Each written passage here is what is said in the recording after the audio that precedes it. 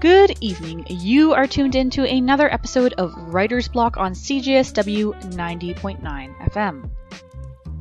Writer's Block airs on the third Wednesday of the month from 8 to 8:30 p.m. If you ever miss our show live, you can check us out on cjsw.com.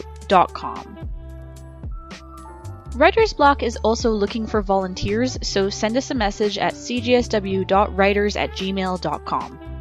This episode of Writer's Block features interviews with Avleen K Mohka as well as Bänoo Zan. Coming up first is my interview with Avleen. Stay tuned.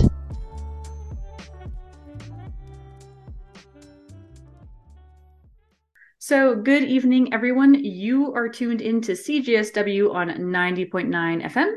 My name is Maddie Robinson, and tonight we are interviewing Mirabel on the Vanishing Act and the Miracle After. Good evening, Mirabel. How are you? Hi, I'm doing great. How about you? I am doing lovely. So to start off this interview, I was going to ask you if you could tell us a little bit about yourself and maybe your background in literature and writing. Sure thing. So my name is Avleen K Mohka, and I actually use Mirabel as a little pen name for my creative writing. I am based in Montreal. I moved here about 7 years ago from Mumbai, India, where I was born and raised. I came here to do a Bachelor of Arts in English Literature and Linguistics. And while I was studying, I ended up sort of delving into the community that we have here for poetry. I ended up publishing a poetry chapbook called Dream Fragments, and that's kind of what led me here to write a full-length collection. Yeah, that's excellent. I'm always impressed by people that can publish a full-length collection because I find collections usually have a theme, and whenever I write stories or poetry, it's always all over the place. I hear you. I'm always impressed when like writers find their own kind of thread that kind of runs through all their work. I think that's very cool. Speaking of that, I did want to ask you about your upcoming poetry collection. So the reason I reached out to you in particular is because this collection sparked my interest, because I've always been interested in like the trope of like the vanishing woman or vanishing acts or magician acts, particularly women that like vanish or disappear or like cease to exist. So tell me about the vanishing act. Like, how do you feel about this topic, and kind of what inspired you to title this collection and write these pieces?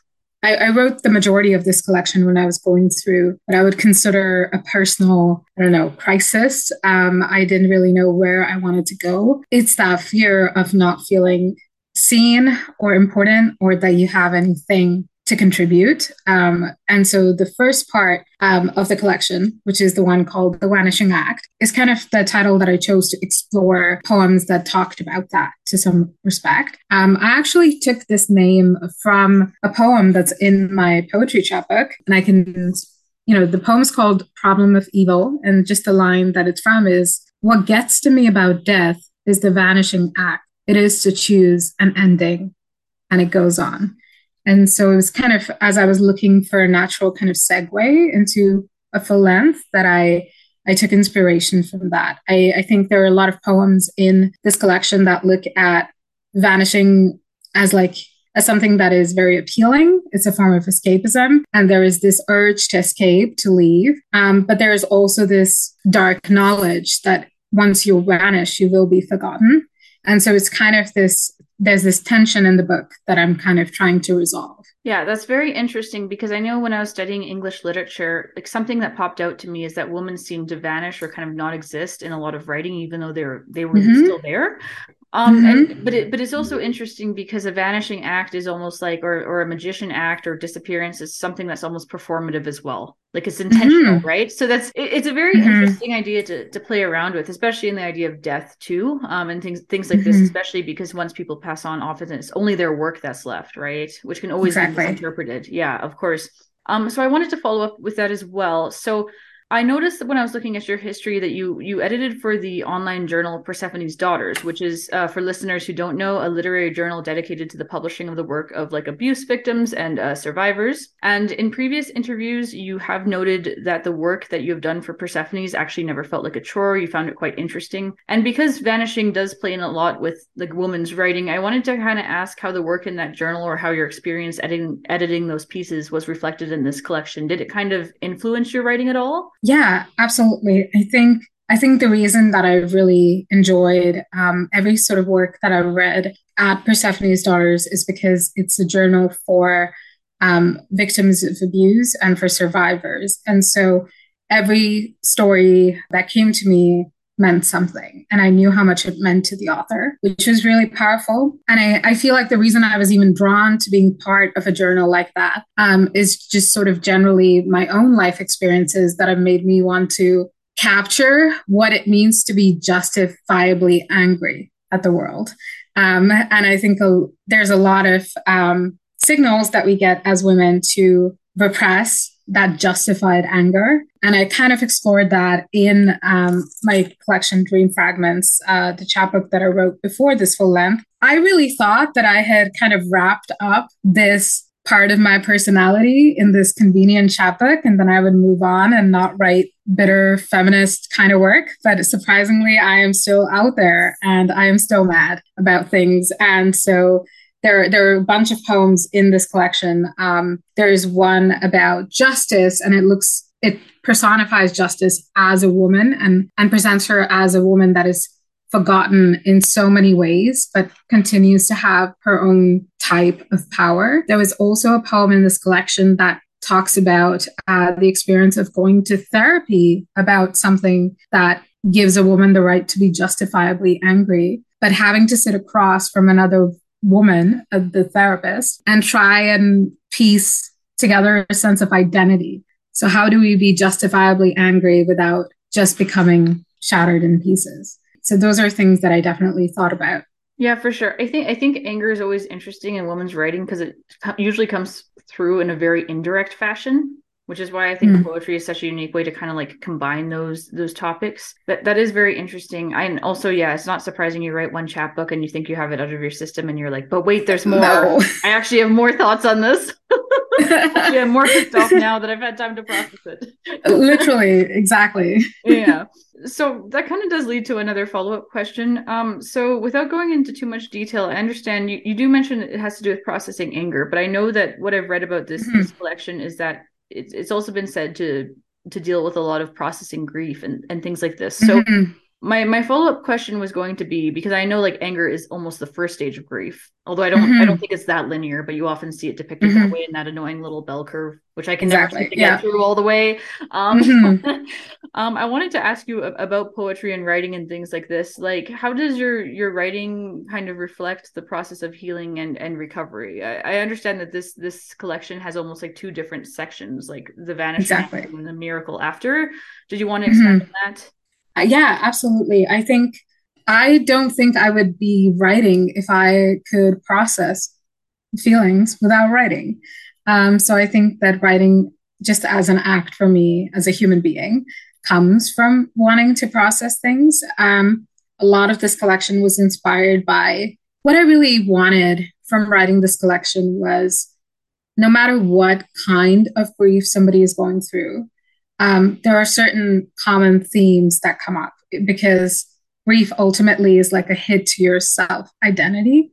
So, what I really wanted as the ideal, what I hope this book can be, is an accurate representation of what being in the depths of grief feels like. And then the second part, which hopefully reflects both a desire to heal, but also just how much of a drag it is, how hard it is, and how it is not linear. And so it's a little bit of a trick to have two parts, as if there is the before the healing and after the healing in this collection. But it is really, I think the turning point in the collection is the desire to know that you want better for yourself. And so that's kind of what inspired a lot of this collection. Yeah, I feel like a big part of navigating the grief is, I mean, you bring up an excellent point that it's almost like whenever you grieve something else, it always reflects a part of you inside that kind of dies, I think. It's never just grieving something external. There's always like an internal process there.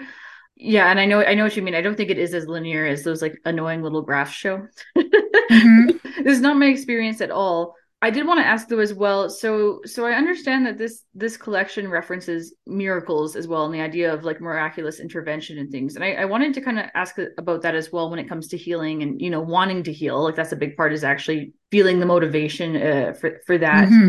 I've been thinking about miracles a lot actually lately, and like I don't know how to really define one. Mm-hmm. So did you want Mm-hmm. to speak on that topic at all? I thought that was very interesting. Yeah, I mean, I think part of why I wanted to incorporate the idea of magic or miracles in my collection is because I've just generally, as a writer, always been curious about the idea of God. I am strongly atheist, but it's like I'm an atheist that wishes I had a faith. You know, it's like I've tried to believe in something bigger than myself, and I've personally never been able to find that God or find that leap of faith. And so, but the idea of belonging to something bigger than yourself and being able to almost speak to something bigger than yourself is such an appealing or like attractive idea. And so I kind of wanted to address that through the idea of miracles. I think the main lesson is that I don't even want to call it a lesson because it's not quite. It's more it's the idea of having hope just sort of like in the corner of your eye. It's just kind of there and it's lingering. And sometimes that's kind of all it takes. So I think the idea of a miracle as like an instantaneous kind of moment that cures it all, that's really not the way I wanted to represent the miracle. And I wanted the miracle to be this kind of blurry background that slowly begins to take shape. Interesting. It's almost like it's undefined until you sort of define it yourself. I find if Mm-hmm. you ever have something nearly miraculous or that feels miraculous that happens, you almost have to like work towards it without realizing what it is. Like it's you know what I mean? Like Exactly. it's yeah, like you say, corner of your eye. You know it's there. It's like some sort of hope that you have, but you can't define it exactly. It's almost like putting a label or defining it kills it. You know, it's Yeah. almost like if you try to logically convince yourself to believe in God or spirit or whatever, it just doesn't add up. But the idea is it's so appealing. And so I wanted to really play with that. Yeah. Yeah, for sure. This is very interesting. A little side note: I read a book called The Age of Miracles last year, Mm. and it's an old book. It was like a New York Times bestseller. Someone left it for me on a table just randomly, so I was like, "Ooh, it's a sign Mm. from me." And it was interesting because the implication was almost kind of like it's like the little things that you take for granted. You know what I mean? Like it's things you don't expect, that kind of thing. Mm-hmm. So I thought I'd ask about that. That's a great answer. Would you like to read any poetry from the collection? Sure. I have two poems that I thought would be interesting to play with. So the first one, it's from the first act, so the Vanishing Act. It's called What the Living Do. The old aren't afraid of death. They are afraid of what the fear of death makes the living do. Unwrap the bones, cut off the fat, slice pineapples, and down cranberry juice. Feed the cat raw food. Unload the dishwasher. Play the news, sober, on mute. Wait to cross the street, like you have somewhere to be. Move closer to the beach. Forgive him when he cheats. Consider stand up, but never make the mistake of getting up on stage. Smell the lipstick that you put on only for yourself. Be late to work again. Spill coffee just for the thrill. Make your heart fall till it's still. Then gather the pieces in their own time. When your mom calls, listen. When you see her, make up a god. If only so the prayers have somewhere to go. Go, paleo. Let the dishes soak. Set the alarm to repeat. Crawl into bed on your knees. Like a body infected with warmth. Nestle in between grief and relief and try to catch some sleep.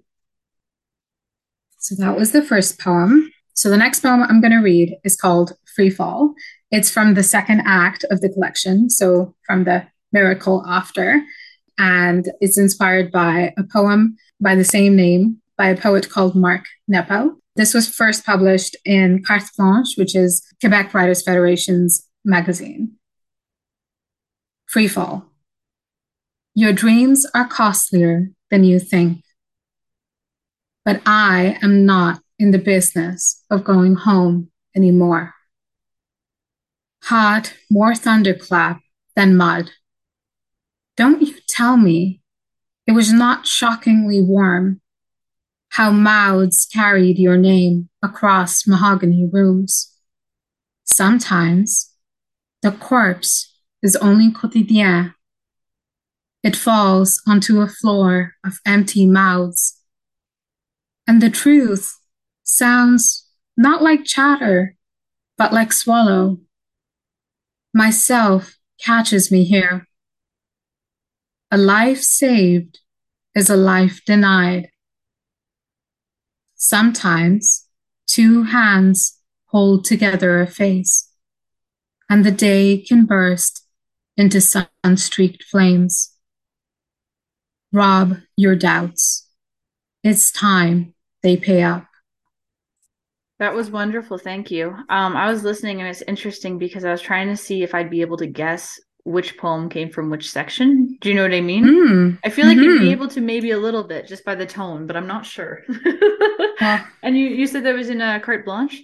Yeah. Yeah, I like that magazine. I always I keep love an eye them. on the different literary magazines. Yeah, that's lovely. That's lovely. Before we wrap up, I've gotten into writing poetry. I've published a few poems here and there. I don't know if you have any like advice for like poets that are trying to get published, or like do you have any specific takes on poetry that you like to air? Like do you have any like opinions, I guess? I don't know. It just sort of popped into my head, so. Yeah, I don't have a particular particular propaganda to spread in regards to poetry, other than like, please read it. We My need. gosh, poetic propaganda. Someone needs to make like a poster. Like read poetry, read poetry. Oh that's my gosh. that's just me, but it's me like begging you before you go to bed. You know, like that's all I want. That's funny. Please, somebody buy the book. Just kidding. Um, I think the main thing that really helped me solidify myself as a writer was connecting to poets in my community. So in my local areas, going to open mics, going to events that are near me, reading poets that are based in where I live. So Montreal for me. You know, it's really funny because like I said, I spent my first 17 years of life in India. And while there is a writing community, poetry particularly is not as popular. And I felt myself really starved for connection. So it was almost like it was so common for me to read works by people whose names like I couldn't pronounce, or I would never have met anyone with that name. But it was when I moved to Montreal and I just ended up settling in a place that had such a vibrant community. It now almost feels strange for me to buy a book when I don't know the person who wrote it, because that's how deeply I feel connected in the poetry scene here. And so many opportunities have come to me because I've fostered genuine connections with the people that are around me. I think it's also just given me a huge bunch of inspiration and motivation. So just, you know, those two things are really important if you're starting out as a writer. So I would really say find who reads poetry near you and go be friends with them. That's great advice. Yeah, I wrote something recently, and before I got it published, like I read it to like a group of other like writers, and that was actually very useful because someone he like there was this one guy in the group that's like, this line is kind of cliche, and I was like looking and I was like, oh my god, he's totally right. I wouldn't have noticed. You know what I mean? Like it's very helpful to have someone. So yeah, I totally agree with that. I moved recently to Canmore, so I'm already seeking out like if I see someone holding a book, I like make a beeline and I'm like, I'm new to town. Exactly. Yeah. Just stare at them a little bit. I'm like, let's be friends. And one of my coworker, because like I work in a cafe, my coworker approached me and was like, I think you scared that customer off. I'm like, I'm sorry. Like, I just wanted to ask, like, right. You just what want are to you be reading? friends. Yeah, Yeah. I was like, he's tall, long hair, read poetry, must be friends, you know, like it's like a basic instinct, I think. Okay. Well, thank you so much for answering a couple of our questions that we had. And thank you for your time as well. Was there anything else that you wanted to mention to the listeners of CGSW? I guess the one thing I would say is this book is now available for pre-order if you're listening Not exactly sure when this would go out. So if you're listening to this before June 1st, it's available for pre-order pretty much anywhere where you would buy books. So Amazon, Indigo, local booksellers in your region. Well, thank you so much for your time, and thank you for coming on. And I totally look forward to buying the collection when it hits these shelves. For those who just tuned in, you are listening to Writer's Block on CJSW 90.9 FM. That was my interview with Avleen K Mohka. Coming up next is our interview with Bänoo Zan. Stay tuned. And they lived happily ever after on CJSW. Hi, my name is Jenny Kwong for Writer's Block on CJSW Radio on 90.9 FM. Today I'm speaking with poet Bänoo Zan, who is a writer in residence from the University of Alberta. So welcome. Thank you so much for having me. And so I guess talk to me about the residency you've had so far this year at U of A. It's been great. It's been a great opportunity to meet writers from a community from a different part of Canada that I haven't been to before. So I've managed to connect with different writing groups and be inspired by them. And I also continued some of my organizing poetry events here. And I also ran a writers circle here. So the writing circle worked as a drop-in session, so people could join, work on their own writing, whatever projects they have in whatever language or genre, no limitations. So was the case with the poetry open mic, Shab Sher poetry open mic. We have no limitations about language, about genre, about subject matter. The only limitation is the time limit, and that's 5 minutes. And I guess tell me about forming your own poetry group, I guess. Well, I started forming the poetry group in the second year after I landed in Canada in 2012. And it's been growing, and it's been a very rewarding experience bringing different communities together, because very soon I discovered that communities are very isolated from one another. People who have been in different communities in Toronto did not know anything about each other. They did not explore each other's spaces. So I created Shab Sher with the specific intent of making it very diverse, but also based on freedom of speech, means no limitations to content. We believe that the answer to a poem is another poem, but you also have to listen to other people with sympathy and try to understand them. This makes you a better writer, because you will have different people in mind when you are writing. And also you will be more welcoming to the other communities that have always been marginalized. So that has been going on. And so when I moved here, I continued the open mic here. What are the areas in poetry that you are interested in exploring, and how has that changed over the years that you've been a poet? Well, I started at the age of 10. That was a very long time ago. As I grew older, of course, I became aware of a lot of social justice issues like feminism, women's rights, minority rights, let's say civil rights, blacks and Indigenous people later on when I moved to Canada, and many other groups that have always been marginalized. And also coming from from Iran, which is a totalitarian theocracy, I'm also very much aware of dictatorship and how poetry can be used to challenge dictatorships and limitations on individual freedom and dignity. So I think I have become over the years more politically outspoken in my poetry, as well as, including perspectives of different groups, not in the sense of, speaking for them, but in the sense of kind of paying respect to them and showing sympathy to them. So that has been going on. I guess I have grown a lot. I follow the news, mostly follow the international news, and also particularly the news coming from my country, which is going which is undergoing actually a revolution or a protest now, woman life freedom, where women are demanding demanding the freedom to choose the way they dress.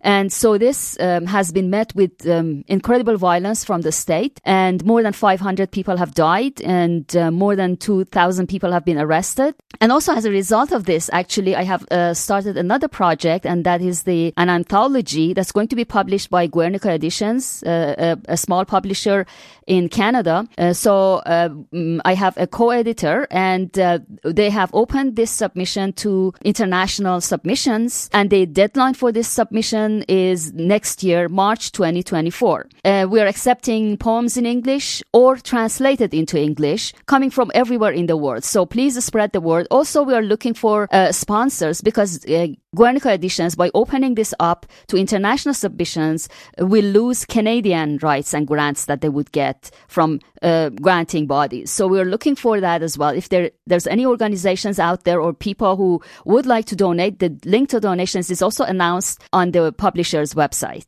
I guess there are concerns when addressing sensitive political issues, and how do you address that? And how do you maintain safety when trying to address political issues? I think I believe in art that addresses important issues, and I believe that it's an artist's commitment and responsibility to try in their own position as an artist to challenge the people in power, because the people in power, the dictators, usually get away with not being challenged. So that's one thing that we need to do. And it's a mistake to think that by staying silent, you will be safe, because actually, eventually, the dictators and the power mongers will come after you and will rob you of your individual freedoms. The only way is to stand up for your rights. So the only way is to speak up. As Audre Lorde said, your silence will not protect you. But that's the challenge of stepping up, I guess, when you need to say something. Yes, of course, in my part of the world, writers go to jail, they get arrested, they get tortured, and sometimes even they get killed. But here in the West, at least there is a degree of freedom. And I hope artists and writers in the West use the privileged position that they have to support meaningful movements for rights and democracy and humanity across the world. Did you prepare a poem to share with us today? Absolutely. I have a poem that actually speaks up probably to the title of your program. It's called There Is a Voice. There's a voice that sings your song, opens your veins to blood. There's a voice who is not you, invites you to the allegory of the cave. There's a voice in whose tales you are a myth, shatters your pettiness and makes you whole. There's a voice that claims you, abyss and wings and all. There's a voice that is yours when you cross your borders. There's a voice. Take yourself out of its way. Let it sing through you. Let it make you a song. There's a voice. What plans do you have after your residency is over at U of A?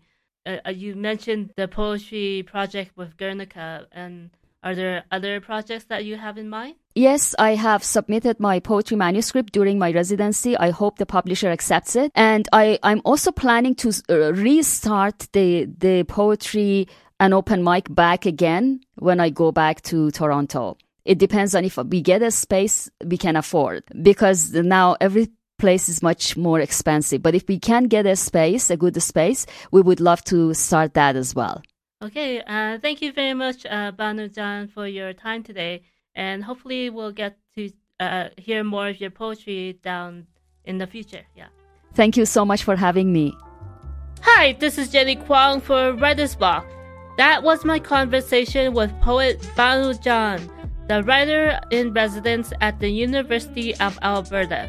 She was in Calgary in April for an exchange with the Calgary Distinguished Writers Program at the University of Calgary, where Leah Horlick is the writer in residence this year in 2023.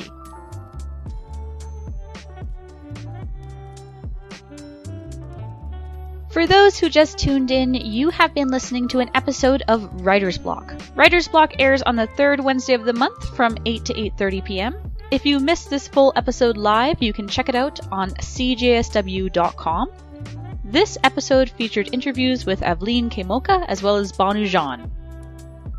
If you've been listening for this whole half an hour, thank you, and we'll see you again next month.